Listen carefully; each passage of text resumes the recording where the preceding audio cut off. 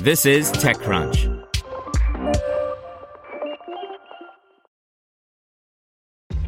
This episode is brought to you by ShipStation.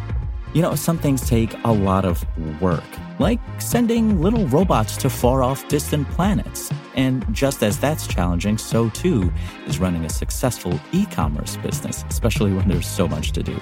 So I want to introduce you all to ShipStation. Now, I love using ShipStation because of its easy-to-use dashboard, which makes managing orders and printing labels a breeze and super smooth. Oh, and the customer service is just out of this world. It's exactly what you need to help grow your business. Sign up for your free 60-day trial at shipstation.com/technews. That's shipstation.com/technews. Presented by the Salvation Army. In a year with fewer red kettles, help rescue Christmas for the most vulnerable. To give, ask your smart speaker to make a donation to the Salvation Army or donate at salvationarmyusa.org. Twitter hides Trump tweet attacking Supreme Court's decision on Pennsylvania ballots. By Taylor Hatmaker. In an election eve preview of what to expect in the coming days, President Trump pushed the limits on Twitter's election-specific policies Monday night. In a tweet, Trump railed against the Supreme Court's decision to allow Pennsylvania officials to count ballots postmarked by Election Day. The Republican Party has waged a brazen legal onslaught against voting rights throughout key states in recent weeks, a cynical effort designed to better the sitting president's re-election chances.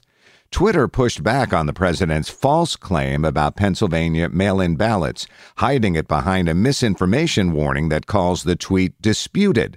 Twitter also disabled non-quote retweets, likes, and replies for the hidden tweet, which remains viewable but restricted.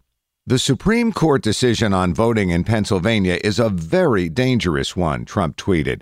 It will allow rampant and unchecked cheating and will undermine our entire systems of laws. It will also induce violence in the streets. Something must be done. Facebook did not remove the reposted message, but did add a label emphasizing the trustworthiness of voting systems. 3 hours after it was published, Trump's Facebook post had collected 63,000 likes and 13,000 comments.